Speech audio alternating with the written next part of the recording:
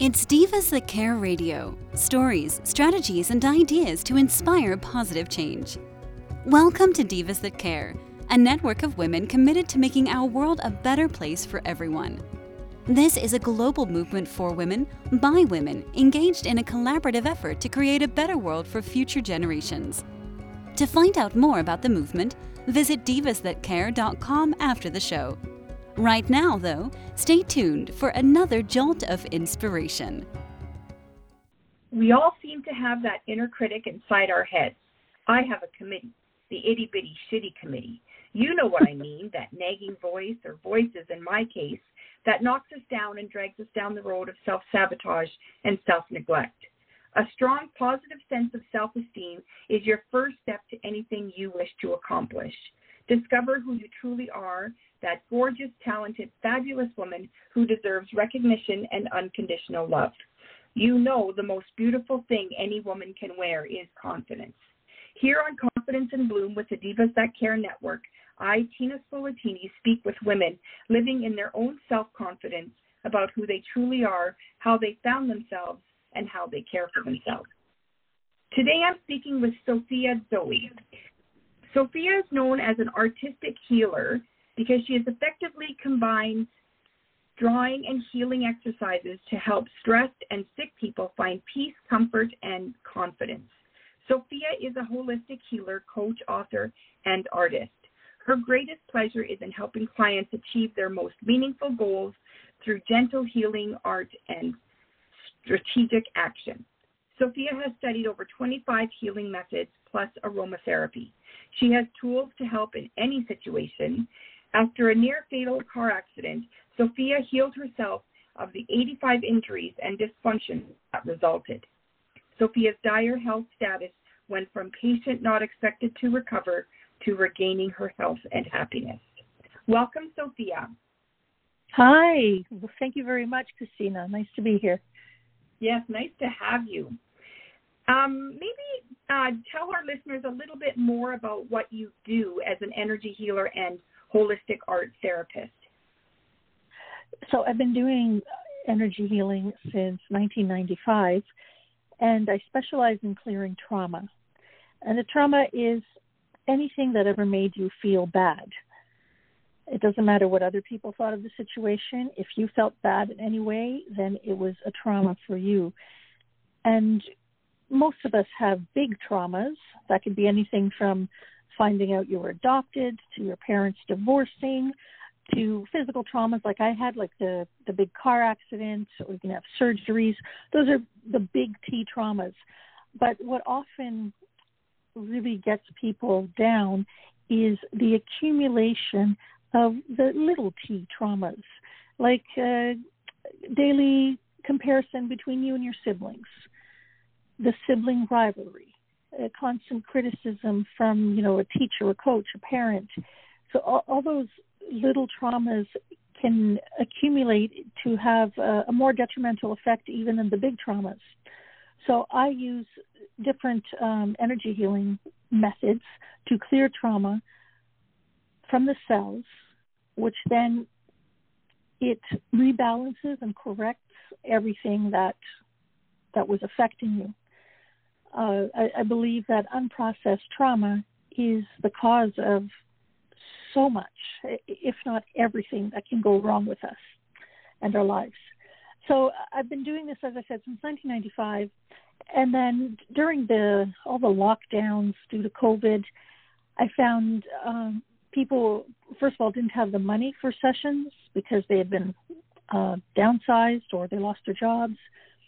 And even when we came back to work and the world opened up, I was hearing that people didn't have the mental wherewithal to get into therapy again. Even though the way I do therapy, you're not re-triggered in any way. But I just thought I need to develop a way to help people that is not daunting, not overwhelming, and might even be fun and enjoyable. And I helped myself with art therapy. So now this is what I offer. So it's kind of an indirect healing. I'm a bit I don't know, not sneaky, but, I can do it in a way where you don't feel like you're drudging up anything. You're just making doodles, having fun, but then people always feel better by the end of the class. So that's why I'm now saying I'm also a holistic art therapist as well as an energy healer. Either way, you get what you need and you get healed.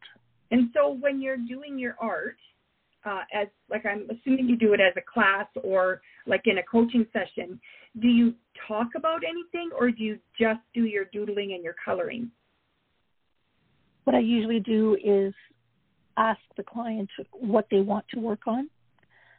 So let's say it's like I had one lady, she wanted to find peace with her sister.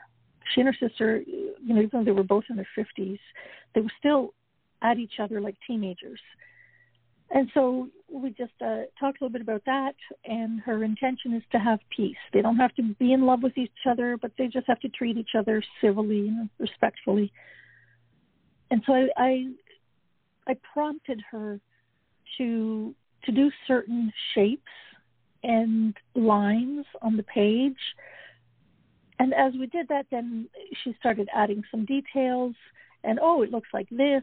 And then she added something else. So she ended up with a really beautiful picture.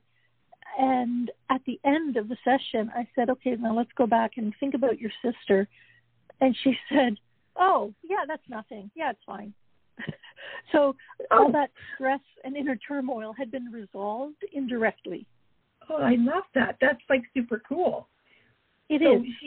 She went there with the intention of healing whatever it is with her sister, and even though she didn't necessarily talk about it, she was healing it. Yeah, if you just give your subconscious the prompt, I want to work on this now, it starts to unwind it.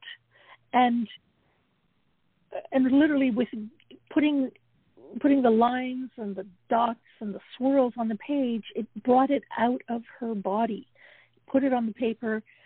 But the thing with art therapy is it's such a great mindfulness exercise because you're focusing on, not falling off the edge of the page.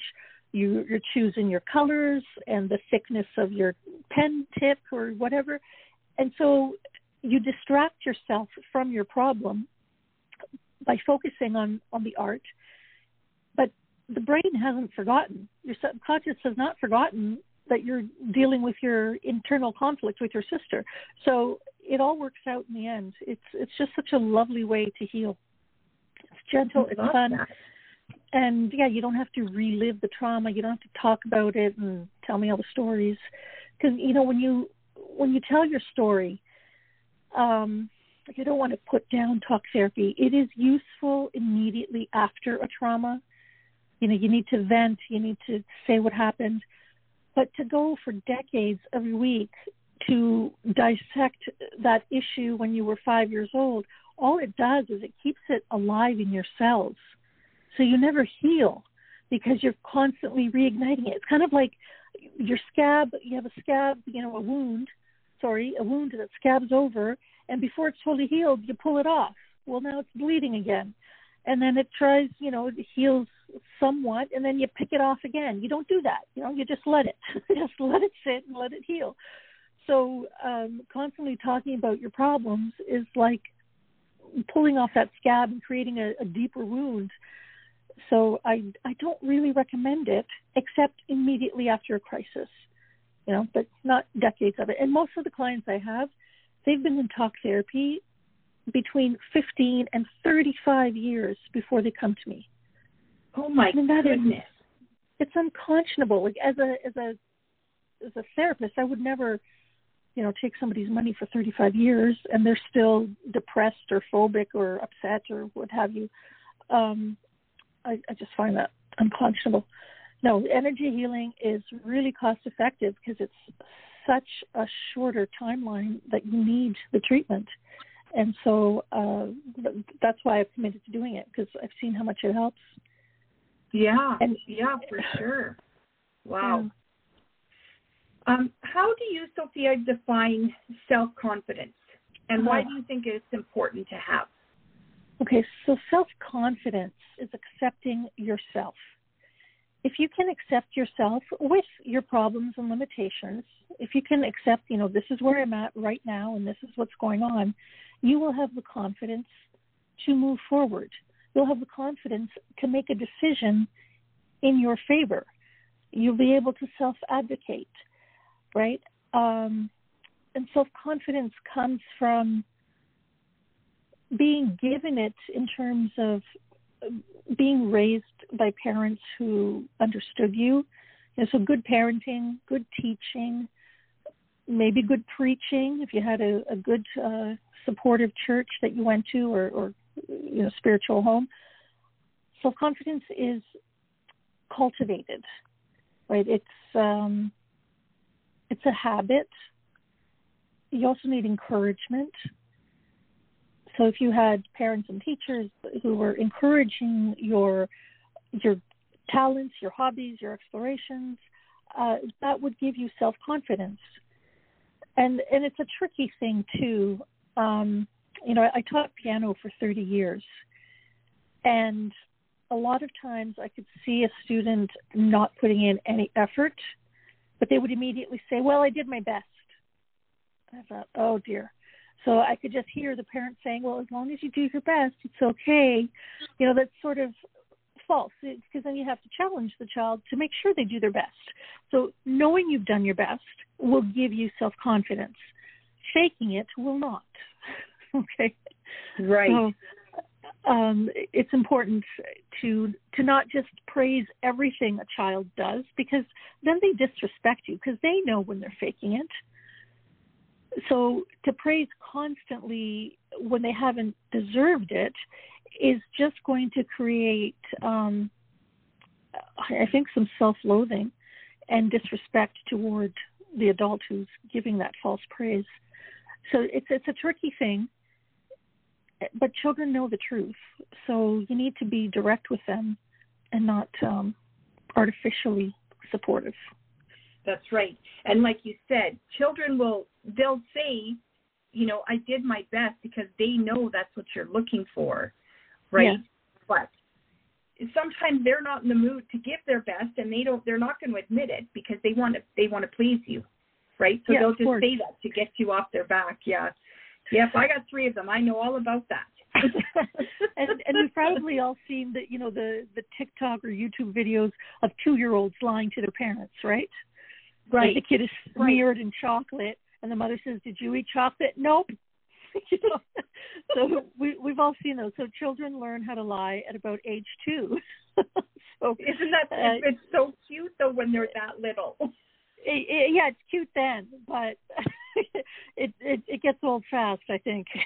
I think so. If we don't put a stop to it right then it just continues on. Yeah, what real are some truth. Go ahead. Sorry. What are some of the tips that you could give our listeners on how to be more confident? Okay, how to be more confident. You have to not fool yourself. Okay, so talking about adults now. Don't fool yourself. You've got to be brutally honest, because it also gives you self-esteem as well as self-confidence. If you can really pinpoint where you're being or lacking or, being lazy or avoiding, and if you can correct that, it will give you your self-confidence. And then from another angle, self-confidence comes from improving. So you do something like I run a group art healing program, and at first people were nervous to join. They'd say, well, I'm not an artist. That's okay. You don't have to be an artist. I'm just teaching doodling. So you don't have to be an artist, but I'll show you a few techniques, and then you experiment and you expand, and you have to be willing to try things. That will give you self-confidence. Be willing to try and realize, logically, we're not all born knowing how to do everything. We learn. So you have to be compassionate with yourself, patient with yourself, and you put in the time to practice, to build your skills, and that will lead to self-confidence. I love that. Giving yourself time for practice. To you, what is the difference between self-esteem and self-confidence? Self-esteem is what you think of yourself. And self-confidence, we talked about it a bit, is accepting yourself. Yeah, that's beautiful. I love that. And the two can be so similar and yet so different, can't they? Mm-hmm. Yeah. Yeah. Yeah. I mean, a sociopath thinks they're great, right? Right. A sociopath believes their own lies, which is why it's difficult to detect them. Right. Because they fool themselves into thinking they're fantastic, and so then you don't pick up that they're lying. So, some things like that are very tricky. So self-confidence is what you think of yourself. Self-esteem is what you think of yourself. Self-confidence is accepting yourself. But I believe somebody who is, for instance, a sociopath or a narcissist, they don't truly have self-confidence, which is why they need to control and manipulate others. Do you think, I'm glad you brought that up. Do you think that a narcissist then, I see them as feeling very insecure and very, incapable. Do you think that that's how they feel inside? And they just portray that I know everything? Yep, you're right. Yeah. Narcissism comes from a deep childhood wound that even they believe will never be healed. And that wound creates a whole personality around it. Wow. So often it is the lack of self-confidence, a feeling of I was wronged and it was so bad, nobody else has ever felt this bad. And so this is what creates their persona, which often is initially very attractive, right? So even very intelligent people get sucked in. They get,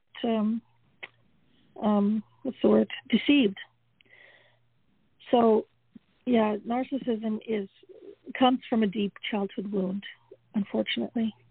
Yeah, and on the one hand, it's unfortunate, but it's the way you explain it. It sounds like it's a parenting thing, right? And whether the parents are doing it on purpose or not, that child is being wounded, right? It can definitely be a parenting thing, but it can also be what happened to a parent. For instance, I know someone who had parents who were wonderful to the children, but the father was involved in illegal activity, and in the middle of the night, the federal police, the RCMP, broke down their door and took the father to jail. Oh. And from that moment, that child was wounded, and she's never recovered. She's in her 60s now. I got to know her very well. She is a narcissist, but very, very attractive in every way at the beginning. Yeah. So wow. It wouldn't say. I mean, the parent was, quote, a bad citizen. He was bad, so he embezzled money, but he was a good father to the children. So it wasn't the parenting; it was just the situation that the parent put the family in. Right. Okay, so that makes sense. It's unfortunate, but I see what you mean. Something that could happen to the parent as well. So it could be just something that they experience. Yes, it's right. a deep wound. Yeah, I mean, I had another client who was in a car accident with his parents. He was 3 years old, and the parents both died on impact. Ooh. And the 3-year-old was found 3 days later hiding in the forest. It was on a country road. So that's a deep wound. But he went on to build a business that impacts a lot of lives positively. So that was a wound that helped. It wow. helped. Yeah, he's not a narcissist. He's great. Wow. It's amazing how we all, like, no matter what our situation is, I mean, we're all, we all experience life differently, right? But it's funny, like, ironic how we're all so different and how we grow from that experience, from any experience, right? I mean, we have the same two experiences, perhaps, but two different people experiencing the same thing, and they go in different directions. Yes. Wow. Yeah. I mean, they say siblings are never raised by the same parents. Like, each sibling sees their parents differently. What I want to comment on, though, is, or rather bring up, is a common phrase that adults will say. They'll see a kid fall down or have some sort of trauma, and they say, oh, kids are resilient, they'll get over it. That is false. It's not that they're resilient and they get over it. It's that they suppress it. And it comes back in their 30s, 40s, 50s, 60s. They suppress it because their immature minds and emotions can't handle it. So they just suppress it, and then decades later, they come to therapy because they can't figure out why they do this thing or why such and such always scares them. So we really have to be more careful with what we say around children because words can be very wounding. We have to watch our behavior. It was believed for a long time that children were in the hypnotic brain state up until age 7. They're just sponges. They absorb everything. You think they're watching cartoons, but they can overhear your conversation with your sister and they pick it all up. But now they're saying that children stay in a hypnotic state up until age 14. So they really pick up everything. Yeah, I have to say I agree with that. My youngest is like that. When we thought he was in his, sort of hypnotized by the TV or by whatever activity he was in, an hour after he was finished, he would tell us what he heard, right? He would say, oh, yeah, when you were talking to, your neighbor and you said this, this, and this, and I was like, oh, my God, you heard all that? Yeah. So, yeah, I get that. And, yeah, so, like, I get that, how you said they suppress all those, whatever they're hearing and learning, and then it comes back as an adult when they can't figure out why they can't move their business or their life forward. Exactly. Or why their relationships always fail. Right. It's all programming. Wow, it's so amazing how the brain works. Yeah. Why do you think self-confidence is important? Well, without self-confidence, I don't think anybody would ever get out of bed and try anything. It would be the world would be too overwhelming. Self-confidence is needed for innovation, for progress. All the creature comforts we enjoy is because someone had the confidence to try to do it, to try to make it, and then they improved it. I'm really glad I don't sleep on a dirt floor. I've got a nice, springy foam mattress and electricity and indoor plumbing. Everything we take for granted now came because someone had the self-confidence to create it. So we need to cultivate our self-confidence to have better ideas and, even better food. Everything takes self-confidence so that we function as a society and we have personal pleasure as well. I love how you answered that. That was like, you're right. The world would be extremely intimidating if we didn't have the self-confidence to head out there and venture into it. And I think we're seeing that in the world today. We're having a lot of people now with mental health issues that are scared to go out in the real world, right? Yeah. And I think it comes down to lack of self-esteem, lack of self-confidence.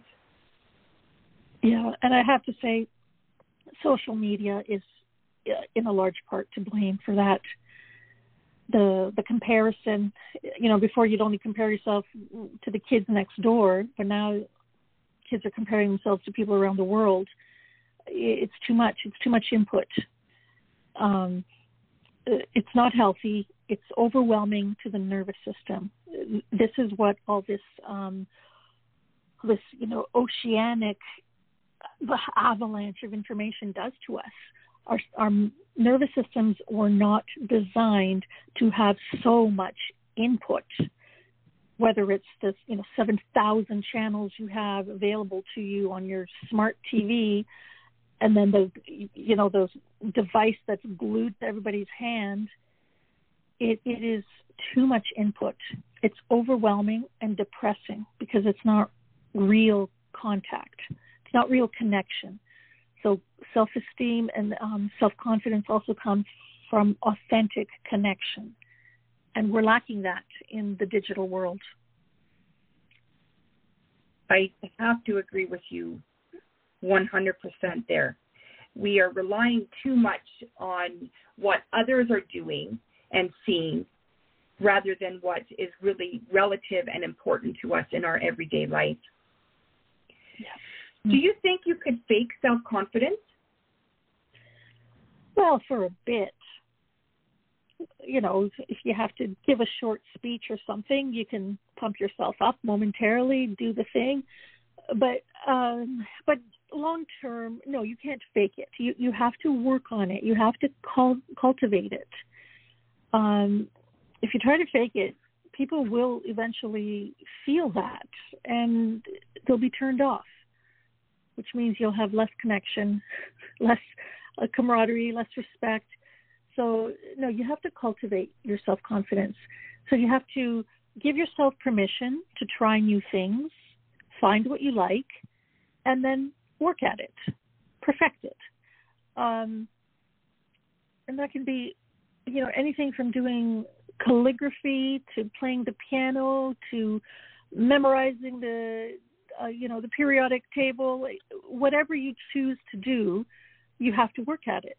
And that regular work, so self-discipline helps very much here. Self-discipline and even some challenging competition, right? So if it's in a school setting, students have to study for a test. So you do that and you get honors on the test, you feel more confident. The discipline and the work are really important. Yeah, I love that. I love how you answered that. We need it all, right? I mean, confidence doesn't just happen because we're working towards it. Confidence happens because we are perfecting it, right? We might have a little bit. We just have to make it grow. We have to make it bigger, and it has to extend out further than us. It's got to be progress, consistent progress. It doesn't have to be perfect immediately, but, consistent progress will give you the confidence. And even, not feeling defeated by what you might perceive as failure. For instance, when I started doing the art therapy, I started for myself because for 4.5 years, I could not fall asleep. I would be almost crying and sometimes crying because I was so exhausted, and yet I could not fall asleep. And I tried all the traditional methods. Anything I tried would help for 1 or 2 nights, and then I was back to wide awake. And so it was only after trying to fall asleep for 15 hours, I would finally take a little nap. So I was wasting days and days on end. Anyway, I wasted the 4.5 years. Anyway, in my continuing research, one day I read that if you do something creative that's also relaxing, it can calm down your nervous system, which might help you sleep. And I just looked to the table beside me, and there was a sketch pad and a black pen. And I thought, well, why don't I just doodle? And I did a doodle. I made these jaggedy lines that represented how stressed I was and how frayed my nerves were. And by the time I'd filled the page, I had actually relaxed, and I dozed off. I fell asleep sitting upright in the armchair for about 1.5 hours, which was more sleep than I'd had for days. I thought, oh, that was interesting. So then I did it again the next night. And then I slept in the bed for 3 hours. That was a miracle. anyway, it kept getting better and better. So that's when I thought maybe this will help other people with other problems too. But I would say that I'm not an artist. And often, I mean, now I can say I can call myself an artist and not feel all weird inside because it produced enough pieces that people are telling me I should sell, that I've gained the self-confidence. But what I realized was every time I would, quote, make a mistake, because I was using either like liquid ink or markers. So there's no erasing anything. There's no painting over anything. Whatever goes on the paper stays on the paper. And what I realized is my biggest mistakes that I then tried to incorporate into the drawing to hide them, to make them not look like a mistake, those are my favorite pieces. So mistakes are, meaningful, and they can help you progress. Because often in trying to cover up that mistake, I would teach myself a new technique. So it was really cool. That's so cool. I can't imagine not being able to sleep because I love my sleep. I can sleep 12 hours every night and have no problem. So I'm the telling idea you, of not being able to fall asleep, it scares me, to be honest. Yeah, it was frightening, and I couldn't make any plans with anyone because it's really dangerous to be falling asleep at the wheel. I would, at the beginning when this happened, I still tried to keep my appointments, and I was falling asleep at the wheel like every 5 seconds. So I would wake up because my foot would go heavy on the gas pedal. So I'd hear the vroom, and that would wake me up. It was so dangerous. Like, thank God there were angels watching over me, and I didn't kill anybody. But then it was just like, I can't make any plans before 5 p.m. because sometimes I wouldn't fall asleep until 7 a.m. and I'd sleep for a little bit, and then I would try and take a nap again. Like, my days were destroyed. It was torture. It was the worst thing ever. And how long did you say this went on for? 4.5 years. Oh my gosh. Yeah. Oh my gosh. It just wasted. It really wasted my life for 4.5 years. I couldn't do anything. Wow. And then you healed yourself with your doodling. Yeah. Wow. And what's your sleep cycle like now? I don't have to take anything, and I get into bed and I fall asleep within 10 minutes. And I can sleep for, it's usually 6.5 to 8 hours, which is normal, which is good. Which is normal. Yeah, that's beautiful. Thank goodness for that. Yeah. Yeah, and now your body can heal itself, right? Like, now your body is getting the rest it needs, and it can do what it needs to do. I couldn't even think. I was going insane. Because if you don't sleep, here's something people may not know. You know how your whole body has a lymphatic system, and the lymph vessels are directly underneath your skin. And they basically are your plumbing. So they remove toxins out of it's the liquid toxins that come out of you, and, you pee them out. Well, your brain has its own lymphatic system that detoxes your brain, but it doesn't happen until the 7th hour of sleep. So my brain didn't get detoxed for 4.5 years. I was going crazy. I had no patience. If you don't sleep, you're cranky. Well, imagine 4.5 years of cranky, and it gets amplified exponentially every week. I was really cranky. I was miserable to be around. Everything hurt because, as you say, if you don't sleep, you don't heal. So I'd have literally a scratch on me that would take forever to heal. It was just insanity. I don't recommend not sleeping. So I would recommend that everyone have a sleep schedule. And I think part of what triggered this is I was a night owl for decades, and that really threw off my circadian rhythm. And I even had a job where I worked a night shift for a while in my late 20s. Don't do it. Don't do night shifts, and don't be proud to be a night owl. The best thing to do, like, sink think like a caveman. This is where we don't want technology. You get up with the sunrise and you go to bed at sunset. Or you turn off all your lights at sunset and only use candles. And that's what sets your system to be in tune with, the biology of nature. So electricity, what it does is it artificially extends daylight. So the body thinks, oh, it's still daytime, but it's 2 a.m., all your lights are on and you're in front of the computer or TV. So it really messes you up. So for a long time, I would say that my most productive hours were 11 p.m. to 4 a.m.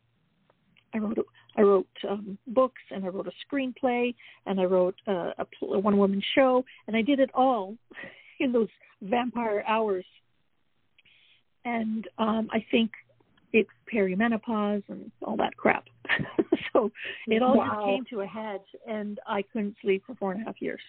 Oh, that just sounds crazy to me. I'm I can't imagine. I cannot imagine. And I hope you never have to. I really hope you never have to.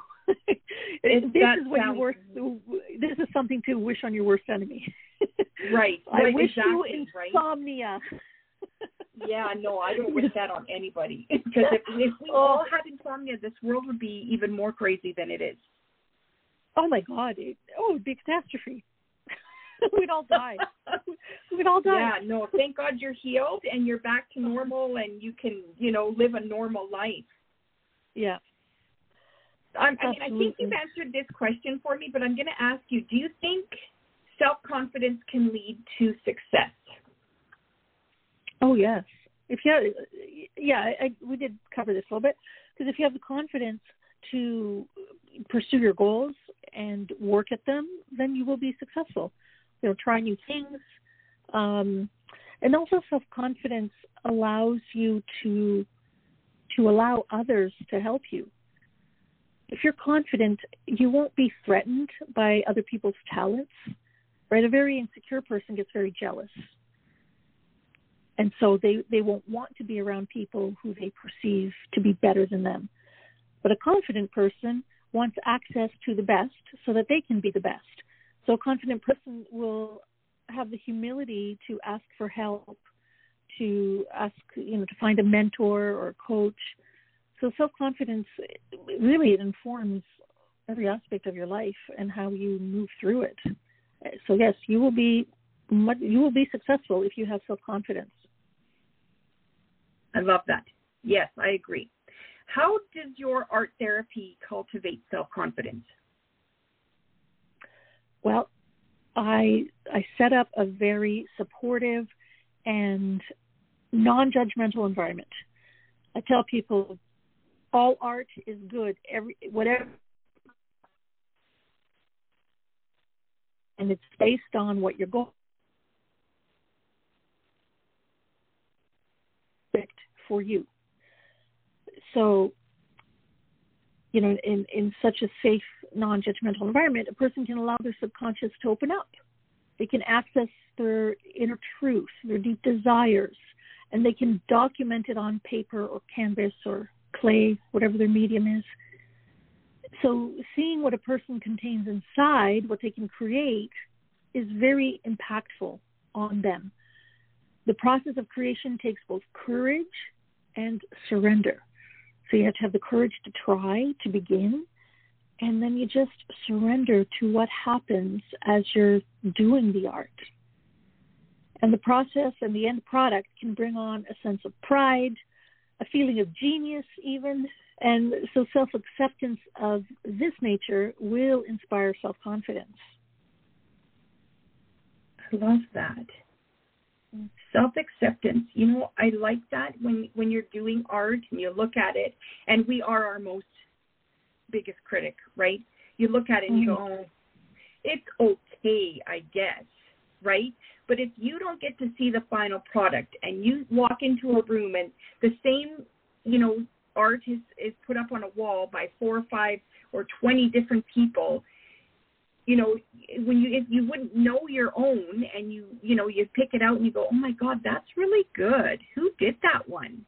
Right? And then when you realize it's yours, you're like, oh my gosh, I'm actually pretty good. Well, so here's what I've learned through my doodling. There's always a point where I think, oh, this sucks. I should just rip it out, throw it away. There's every time.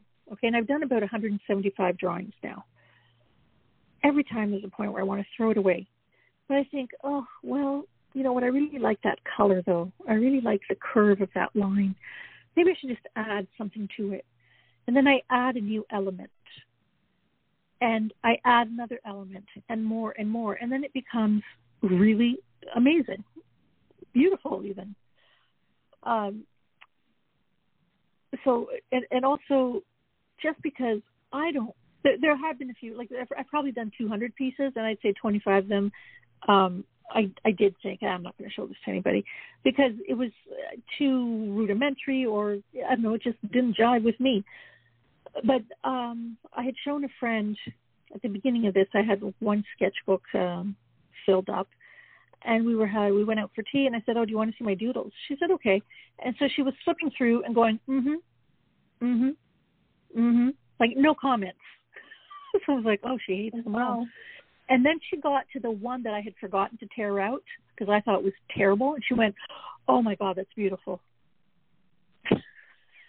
I was like, really? See, and that's, like, it's so funny how we judge our own work, right? Yeah. So I left love it in. That. So that was the only one she thought was beautiful. That was just so astonishing to me. And to me, it just looked like so juvenile. So, oh, my goodness. You know, even my own work that I don't like, I'm now accepting somebody else will like this. And that's okay. Yeah. And it's true, you know, like art really is in the eyes of the beholder, right? Yeah. Like true beauty, right? Yeah, I agree. Oh my gosh. So Sophia, this has been so awesome. I want to ask you so many more questions, but we're running out of time. Okay. I just have one more thing I'd like you to add. If there's anything that our listeners can get from you today about building their self-confidence, what would that be? Well, you're in luck because this morning I had my art group program, which people are invited to join, by the way. They can just contact me. You can find me on Facebook and on Instagram. I'm Sophia Zoe Art, SOPHIAZOEART, all one word, Sophia Zoe Art. Or on Facebook, Sophia Zoe, you can find me. Anyway, so I asked my class today, I said to them, I'm going to be interviewed on creativity and confidence. And I said, how has this program benefited you in those ways? And so I have a couple of quotes, 2 quotes here. One lady said, art is a portal to your emotions and your subconscious. So if you can access them, you will create your own confidence. Another said, art is a mindful exercise.